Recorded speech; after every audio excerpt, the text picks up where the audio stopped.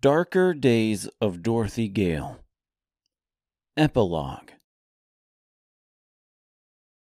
Year 216. A.E. After everything. Dorothy hoped this moment of happiness was real. It had to be. It felt more real than anything she had ever experienced.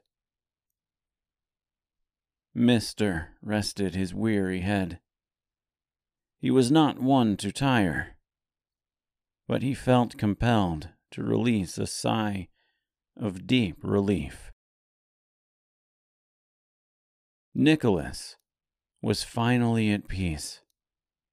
His troubled journey was finally over.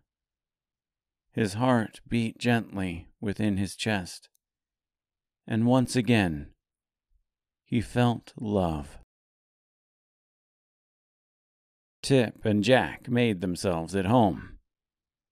Life was once again grand. There would be no abuse here. There would be no pain. There would never be another regret. Happiness is fleeting.